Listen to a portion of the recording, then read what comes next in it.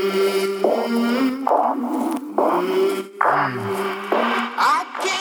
do I know what I think until I see what I say?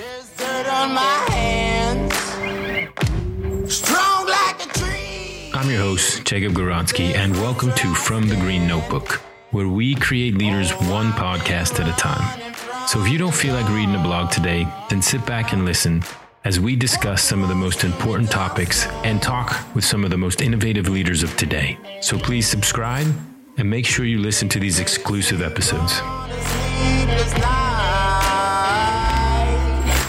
Try to catch me howling at the moon.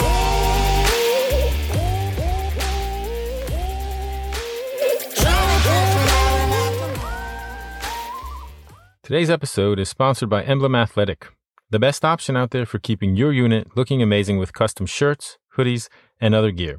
They're a veteran-owned business that specializes in making it easy for you. And if you've ever ordered unit gear, you know how difficult it can be. Emblem knows you have better things to do than design gear, collect money, and worst of all, sort through a bunch of shirts. Emblem takes care of everything, including, get this, free shipping worldwide. When it comes to something like a deployment shirt, you know you're going to have this for the rest of your life. So trust Emblem to deliver the best, guaranteed. Visit www.emblemathletic.com to get started with a free online store today. Good morning, good afternoon, good evening, depending on where you're listening from, and welcome to another episode of From the Green Notebook. Today we're sitting down with author Shannon Huffman-Polson, who recently published The Grit Factor, Courage, Resilience, and Leadership in the Most Male-Dominated Organization in the World. Shannon's also a veteran and one of the first female Apache attack helicopter pilots. So I'll be honest, I was having a difficult time with this intro. I was trying so hard to get the point across that Shannon's accomplishments should be lauded because of their merit and not because of her gender. But the fact of the matter is you can't separate the two, because although what Shannon has achieved would be a spectacular feat for anyone, it is more extraordinary because she is a woman. And because of that, as unfortunate as it may be, Shannon had to endure additional obstacles to reach her goals. Whether it be subtle things such as a look or a passing comment, or more blatant examples like instructors directly telling Shannon they were uncomfortable with her because she's female. And what's even more concerning is the fact that Shannon's work today is still important and still relevant because women are still facing those challenges. So ultimately, I've decided to let Shannon and this episode speak for themselves, so our listeners can determine what kind of person and what kind of leader Shannon Huffman-Polson really is. So please welcome to the show, Shannon Huffman-Polson. Maybe you can just start off, Shannon, by telling us a little bit about Grit. I know you recently just published a book, how it came about and where you see it going in the future. Yeah, Jacob, thanks so much. It's great to be with you both and wonderful to be able to introduce The Grit Factor to you. It just released in September from Harvard Business Review Press. And the subtitle is Courage, Resilience, and Leadership in the Most Male-Dominated Organization in the World. Been a huge honor to bring this into the world, not because it's based on my own experience, although that's certainly part of it, but because I had the opportunity to go out and talk to leaders in the vanguards of their field. So these happen to be women, they happen to be military, they span the services, they span generations, several generations until today. And it came about really because a number of years ago, I had a chance to be one of the first women to fly the Apache helicopter in the United States Army. And I led 2 flight platoons and a flight company on 3 different continents, and then transitioned at the end of my service time through an MBA at the Tuck School at Dartmouth and had a chance to lead outstanding teams in the corporate world as well, in both the medical device and the technology fields. And then I left that world to write my first book, which is called North of Hope.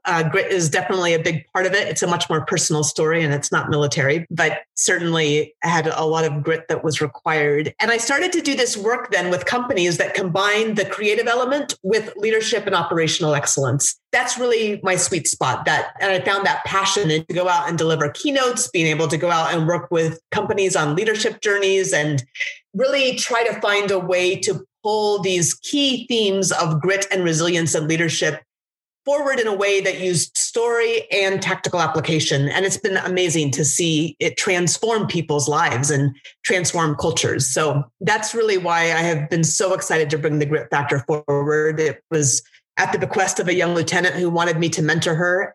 I felt like I just had my own experience to draw on. And it had been so long ago that I really wanted to be able to scale what I offered to her. And then doing that work, be able to scale the people to whom it was available. So this is the Grit Factor, and I'm excited to see where it goes as well.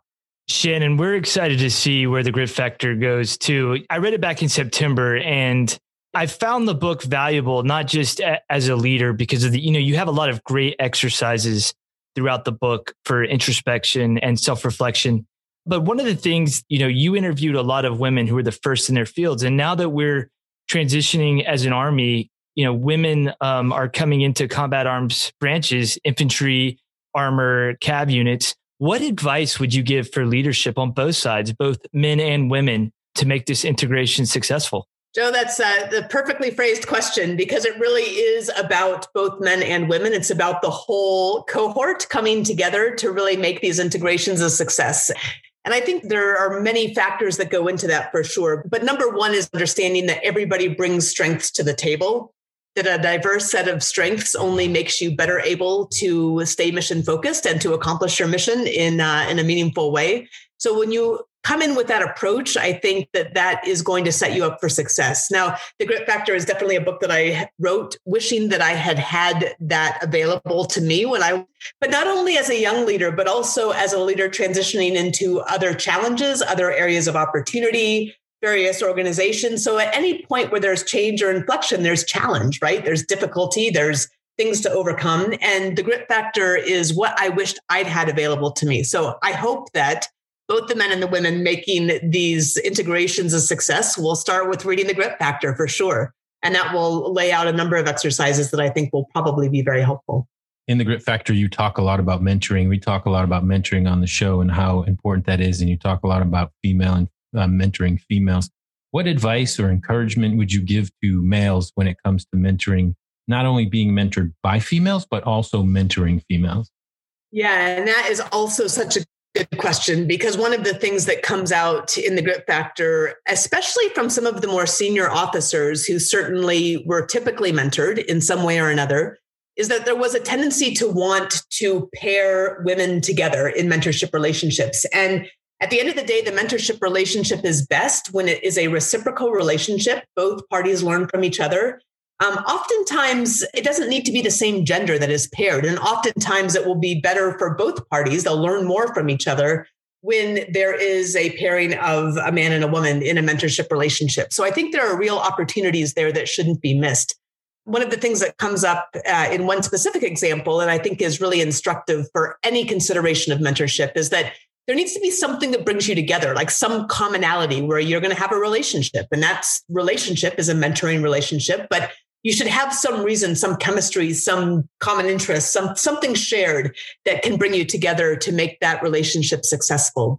The biggest piece of that, I think, is to be sure that you do ensure that women that are integrating into these all male fields have male mentors as well as female mentors. And both are important.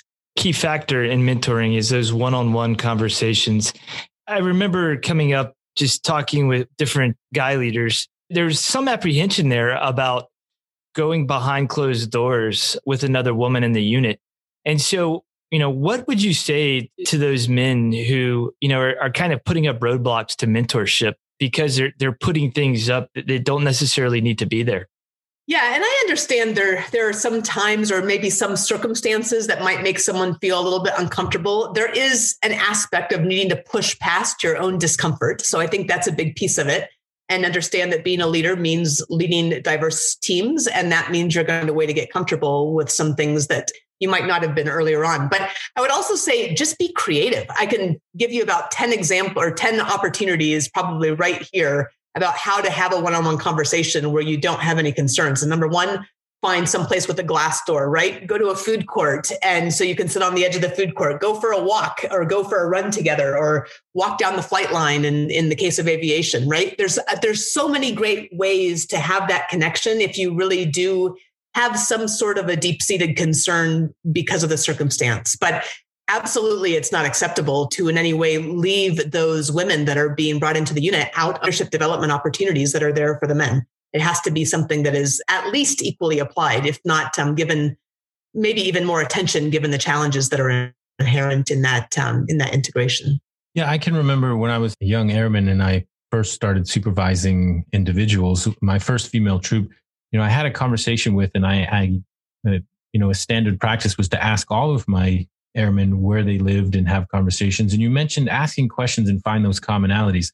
So when I ask a guy airman where he lived, there was no discomfort there. But when I asked a female, I thought to myself, well, I don't want to make her uncomfortable. So how do you find that common ground and still stay within that comfort level of both parties?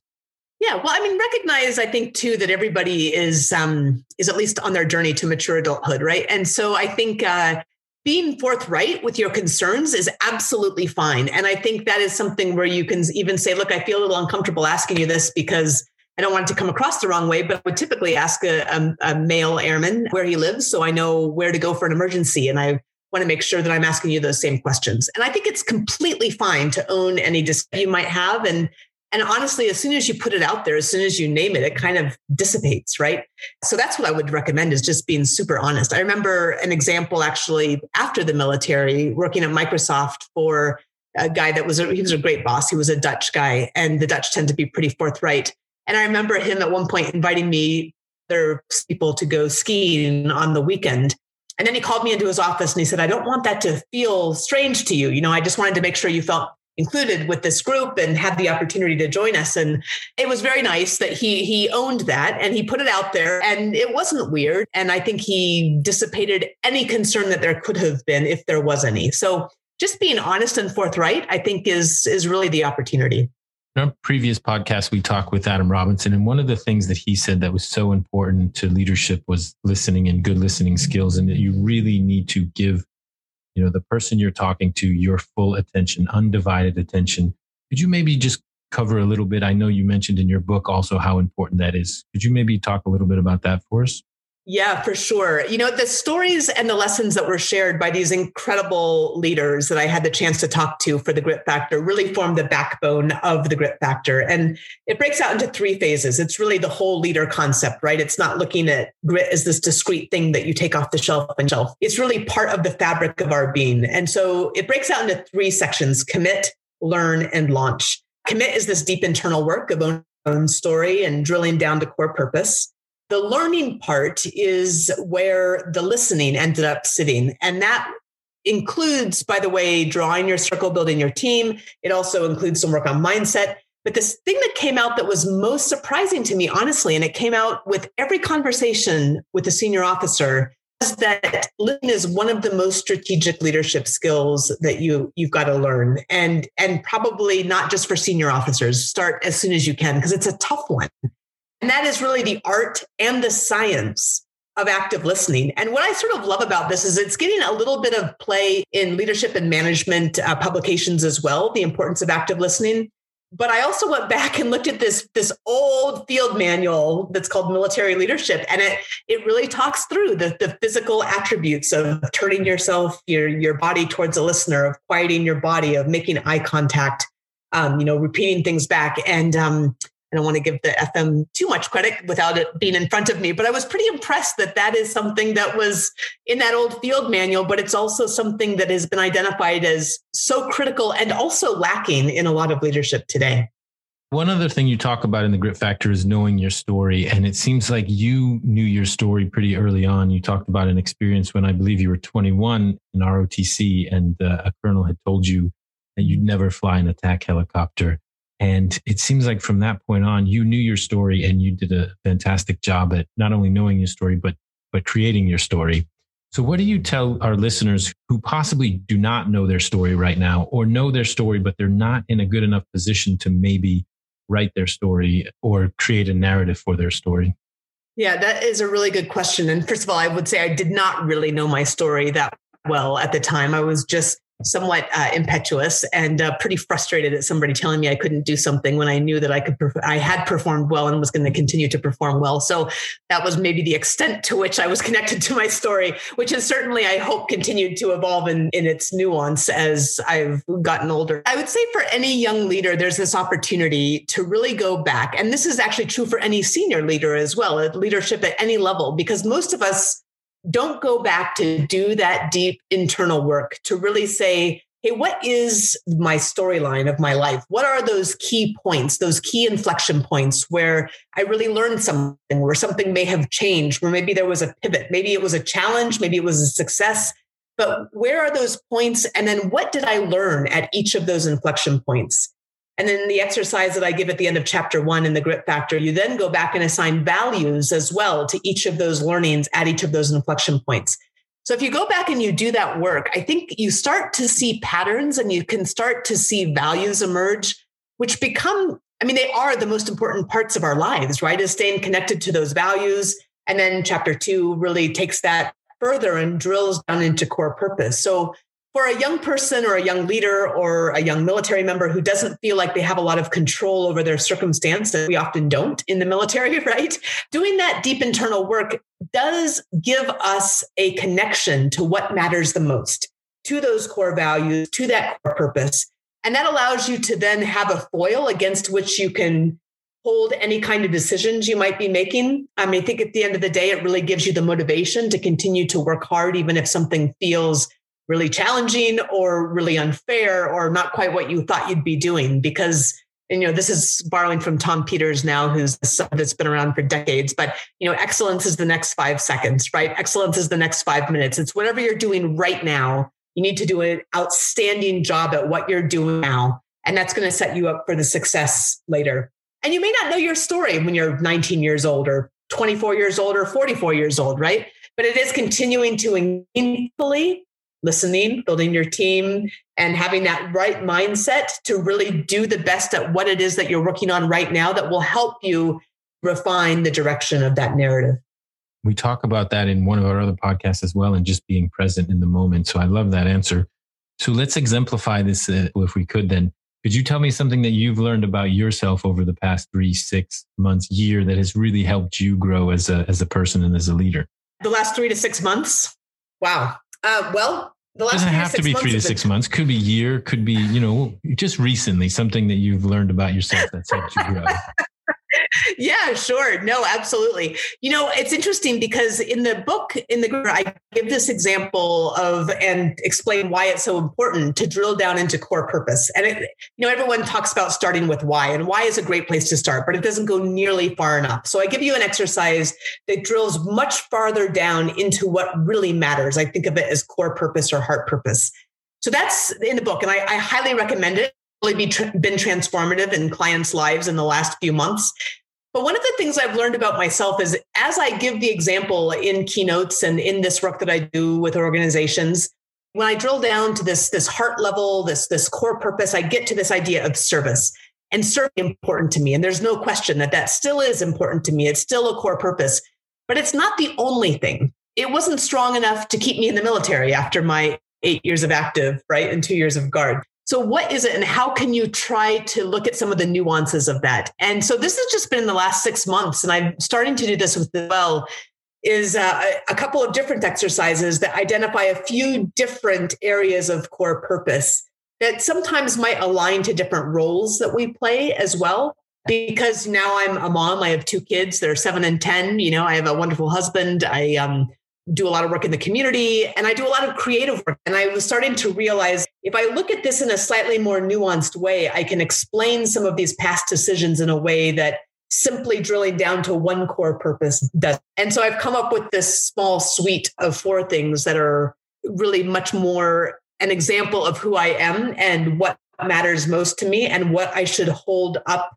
a decision against than simply where the core purpose got me. So I think that was really doing the work of the Grit Factor and COVID as well. I will say we're homeschooling the 2 boys as well as working full time and working remotely. And those challenges lead you into some of that, and they should lead you into some of that introspection that can really help you to illuminate some things that you might not have been aware of before. Hey, Shannon, you mentioned COVID and you mentioned 2 kids. I was talking to another leader the other day, and she was just talking about some of the struggles she's had as being a commander and being a mom and being a wife. What have you learned through the process as far as like couples navigating who does what at home? Because that's kind of changed a little bit now with COVID. A lot of childcare centers are closed. Those are important conversations people are having right now. They're critical conversations, right? And I think it is something that is has become a real crisis, especially for women in the workplace over the past 6-9 months. I'm really fortunate that I married a pretty amazing guy. Actually, not just pretty amazing, but totally amazing. We're able to have these conversations. We both respect each other's work, and we both respect the fact that we very highly prize education for our children. And so we are in active conversation nearly daily about how we can both be supportive of making that kind of education that we think our kids need to have a reality. And that means we both need to adjust our schedules and make sacrifices and do what needs to get done to make the mission. I think it is really important for couples to have those conversations and to respect each other's work. And I think, unfortunately, there's elements of our women have really been taking on the lion's share in a way that has hugely disrupted their ability to contribute in the workforce. And that's a real problem. So yeah, we're having the right partner to spend my life with who has respect for this kind of a challenge and is willing to engage in that with me. Yeah, not everybody has that. So it really is great that you do have a supporting partner like that. And my wife is the same way. We moved to North Carolina and I took a job here at Fort Bragg because she wanted to be a stay-at-home mom. And that was her choice. After 3 years, my son is 4 now. She said, okay, I want to go back to work. So I said, great. So she went back to work. And now that this COVID has kicked off and things are completely different, she continually says to me, you need to make sure your work is priority. And it's not, right? Her job is just as much of a priority, even though she hasn't been doing it as long. So I guess my question is, do you think that this COVID situation may possibly push women back in their efforts towards equality, or do you think it will help them, or somewhere in between? I think the statistics are already out on that. It's already a problem. I mean, I don't remember the number that I just read today, but at least 1.5 million women not in the workforce that were beforehand because of the childcare requirement. It is an identified problem and an identified challenge. I think it really is an opportunity for couples to try to really work that out, figure out how to support each other. I can't make anybody believe in that kind of equality. I hope for a society where we'll get closer to that. But there's no question that it is holding women back disproportionately. Just wanted to take a moment and thank our newest sponsor, Alpha Coffee Company, a veteran-owned business whose coffee is premium, 100% freshly roasted Arabica coffee. Since their founding, Alpha Coffee has donated over 18,500 bags of coffee to deployed troops. They also offer 10% military discounts and 10% discounts for subscriptions. So purchase their coffee today from their online store or via Amazon Prime. You know, when I found out we were going to have you on the show, I was so excited. And I actually Googled, I don't know why I did, but it came to me to Google the greatest leaders of all time. And when I did that, you'd be surprised, or you probably wouldn't be surprised, but there is a lack of women leaders, you know, considered greatest leaders of all times. And I think the only one out of the top 20 or so was Margaret Thatcher. How do we get the world and people to realize that there's so many great women leaders out there that belong on that list and should be on that list? And how do we change that view? I'm really glad you're asking that, because one of the things that I talk about, if we are going down a conversation that is more around diversity, is the importance of story, are told in so many ways. They're told in the examples we give of great leadership. They're told in the pictures that we have on the walls at the battalion or at the company or organization. They're told in who we refer to casually or not. They're told in the quotes that we use when we write an article. And it absolutely astounds me that there are still panels that are only white male or only male, or that there are articles written that only quote men. When I first wrote The Grit Factor, I actually didn't want there to be anything about men or women on the book at all. I was like, look, this is a leadership book. It's for everybody. And the publisher had absolutely the right perspective on how to position it. They're much smarter than I am on that. But at the same time, I realized, like, if you pick up any book on leadership and it only talks about men, nobody will even blink. But if you picked up a leadership book and it only referenced women, people are going to make this really big deal about it. And why should it be such a big deal? I think what is possible is, and I think it's tremendous actually, is if leaders really go out of their way, because women don't tell their stories as much. We're sort of conditioned not to. We're conditioned to be more modest. We're often judged harshly if we do promote ourselves. I think for men and for male leaders who want to help to make a difference, educating themselves and telling those stories actively, like going out of their way to tell those stories, whether you're in front of a formation or whether you're in front of a business meeting or whether you're writing an article, has a tremendous opportunity to change the cultural understanding of women as leaders because they're out there and they're doing it, but they're not talking about themselves. Usually they might get one headline and then it goes away. So male leaders have a real opportunity, women, number one, themselves, and also to share those stories in a way that helps to change the cultural conversation. It's a really critical opportunity for positively impacting diversity.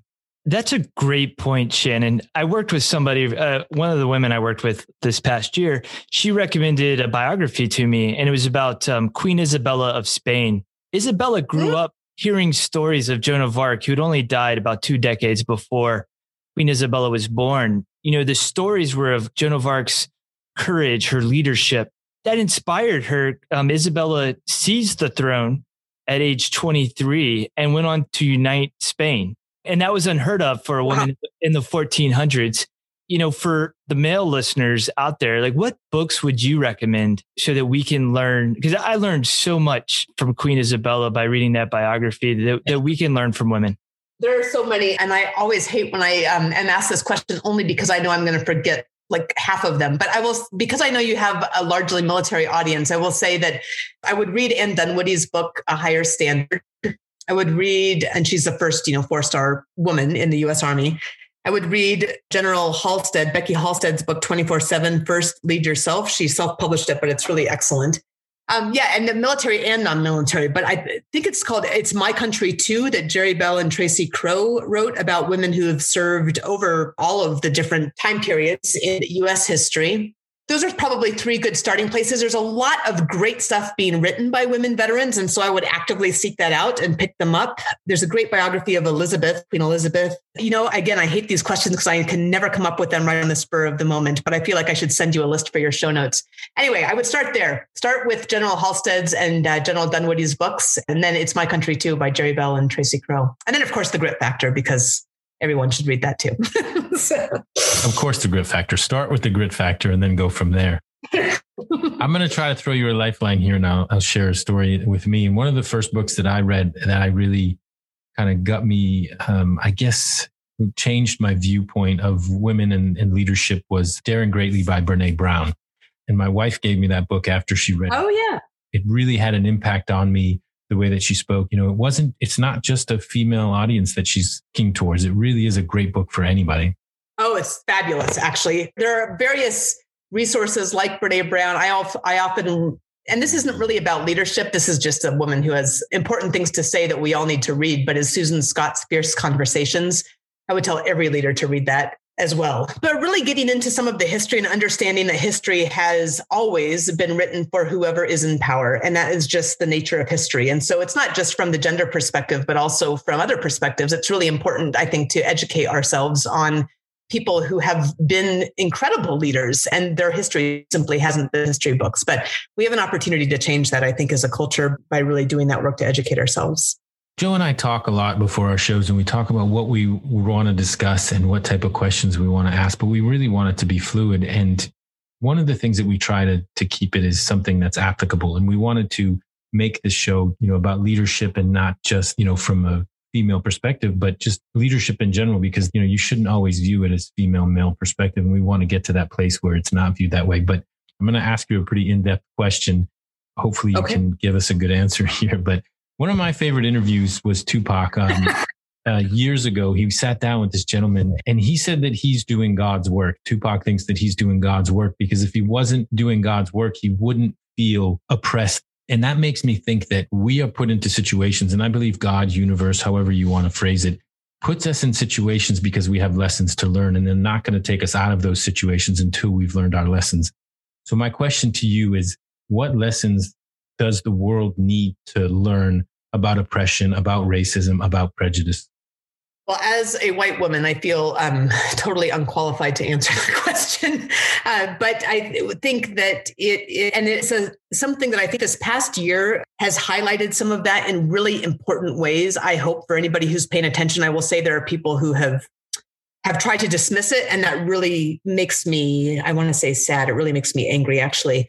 But I think we all have a lot of education to do on what the experience is of somebody who is not in the majority. And I can speak to that from the gender perspective, but I think from the race perspective, I have to educate myself just as much as anybody else does. I mean, I grew up in Alaska, right? It's not a very diverse population.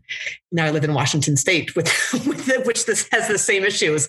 I will say the most diverse environment that I ever served in or worked in or lived in, and actually Microsoft as well. And I think you learn in those environments that everybody, right? And it doesn't really matter who you are or where you came from. It matters how you contribute. So I'm grateful for that exposure. But in the meantime, our church group is starting to read Caste, The Origin of Our Discontents by Isabel Wilkerson. And I'm really grateful for it. I mean, I think it's incredibly eye-opening, and again, goes to help me to understand how much systems have been crafted in a way that I was never taught and I was never aware of. And I guess I never pushed myself to learn. So we've been working to both watch movies and read books that will help to inform us about that. And I just hope that we can be smarter at the end of all of this. But I think it is making the real effort to say, whatever I might have thought about this or known this, I don't know enough, thought enough about it. Everybody, and if we are talking about God or the universe, I mean, I think every human being is sacred, should be considered to be sacred and have the opportunity to fully live into who they're meant to be. And it's our job to help to build a society that permits. Shannon, you've got such an amazing background. You've got just this vast variety of experiences, both in uniform and out of uniform. I have to ask, we've got a whole new crop of leaders in the next year. They're going to be taking battalion and brigade commands. And so what advice would you give them for taking charge of these units? I would give them the same advice.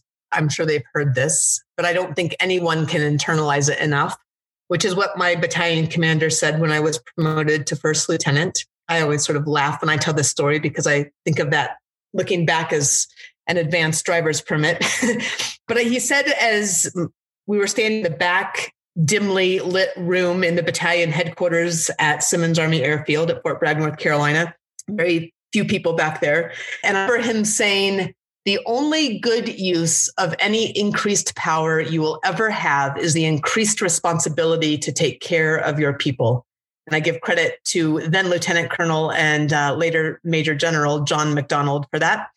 And it is really, I think, a great thing to remember that as you up in your responsibility, the most important job you have is to take care of and develop your people, and to do that equally, and to do that in a way that encourages diversity and diverse perspectives. And at the end of the day, when you do that, you will achieve mission accomplishment. So it's about taking care of your people, full stop. So you brought up Start With Why and Simon Sinek, and that's one of the questions that we like to ask. And, I'll just let our listeners know, if you want to know what true grit is, you can look at this podcast episode, because we recorded for about 40 minutes before we realized that we had some technical issues. So we had to start all over again. And thank you so much for sticking with us and really being a trooper through another full interview. But I feel like we got to know you much better the second time around, Shannon. So thank you very much for your patience. And you guys you're so pleasant to speak with. It's absolutely a pleasure. To kind of wind down, that's one of our final questions we like to ask our guest is, what is your why? So, what is your why behind grit, and what is your why still motivating you to do what you're doing today? So I always like to say that why doesn't go nearly far enough. So I'm going to tell you the exercise that I ended up pulling out in the last several months that I'm now doing with clients that goes beyond the grit factor. Starts with this 5 whys, drilling down into your core purpose. And I came up with 4 that are really how I'm thinking about things now. And one continues the idea of service. I think I have an obligation and an opportunity, and maybe it's a vocation or a calling to really give back and contribute. And part of that is to say, hey, for those of people who are coming into challenges that are similar to those that I faced, I have a responsibility to offer something to them and to do my best to make that meaningful and ideally transformative. And that is really behind the grit factor. So that's this concept of service. But I also realized that wasn't enough. And so the other 3 pieces that I've really been learning, I like to think of myself as a lifelong learner. I love to learn. I love to to read and to continue to take in new experiences and try to find ways to apply them or in a way that contributes. I think that is also about loving. And I came down to love because it's my family for sure, but it's also, people that I want to serve and people that are clients and friends and my community. So it's bigger than that.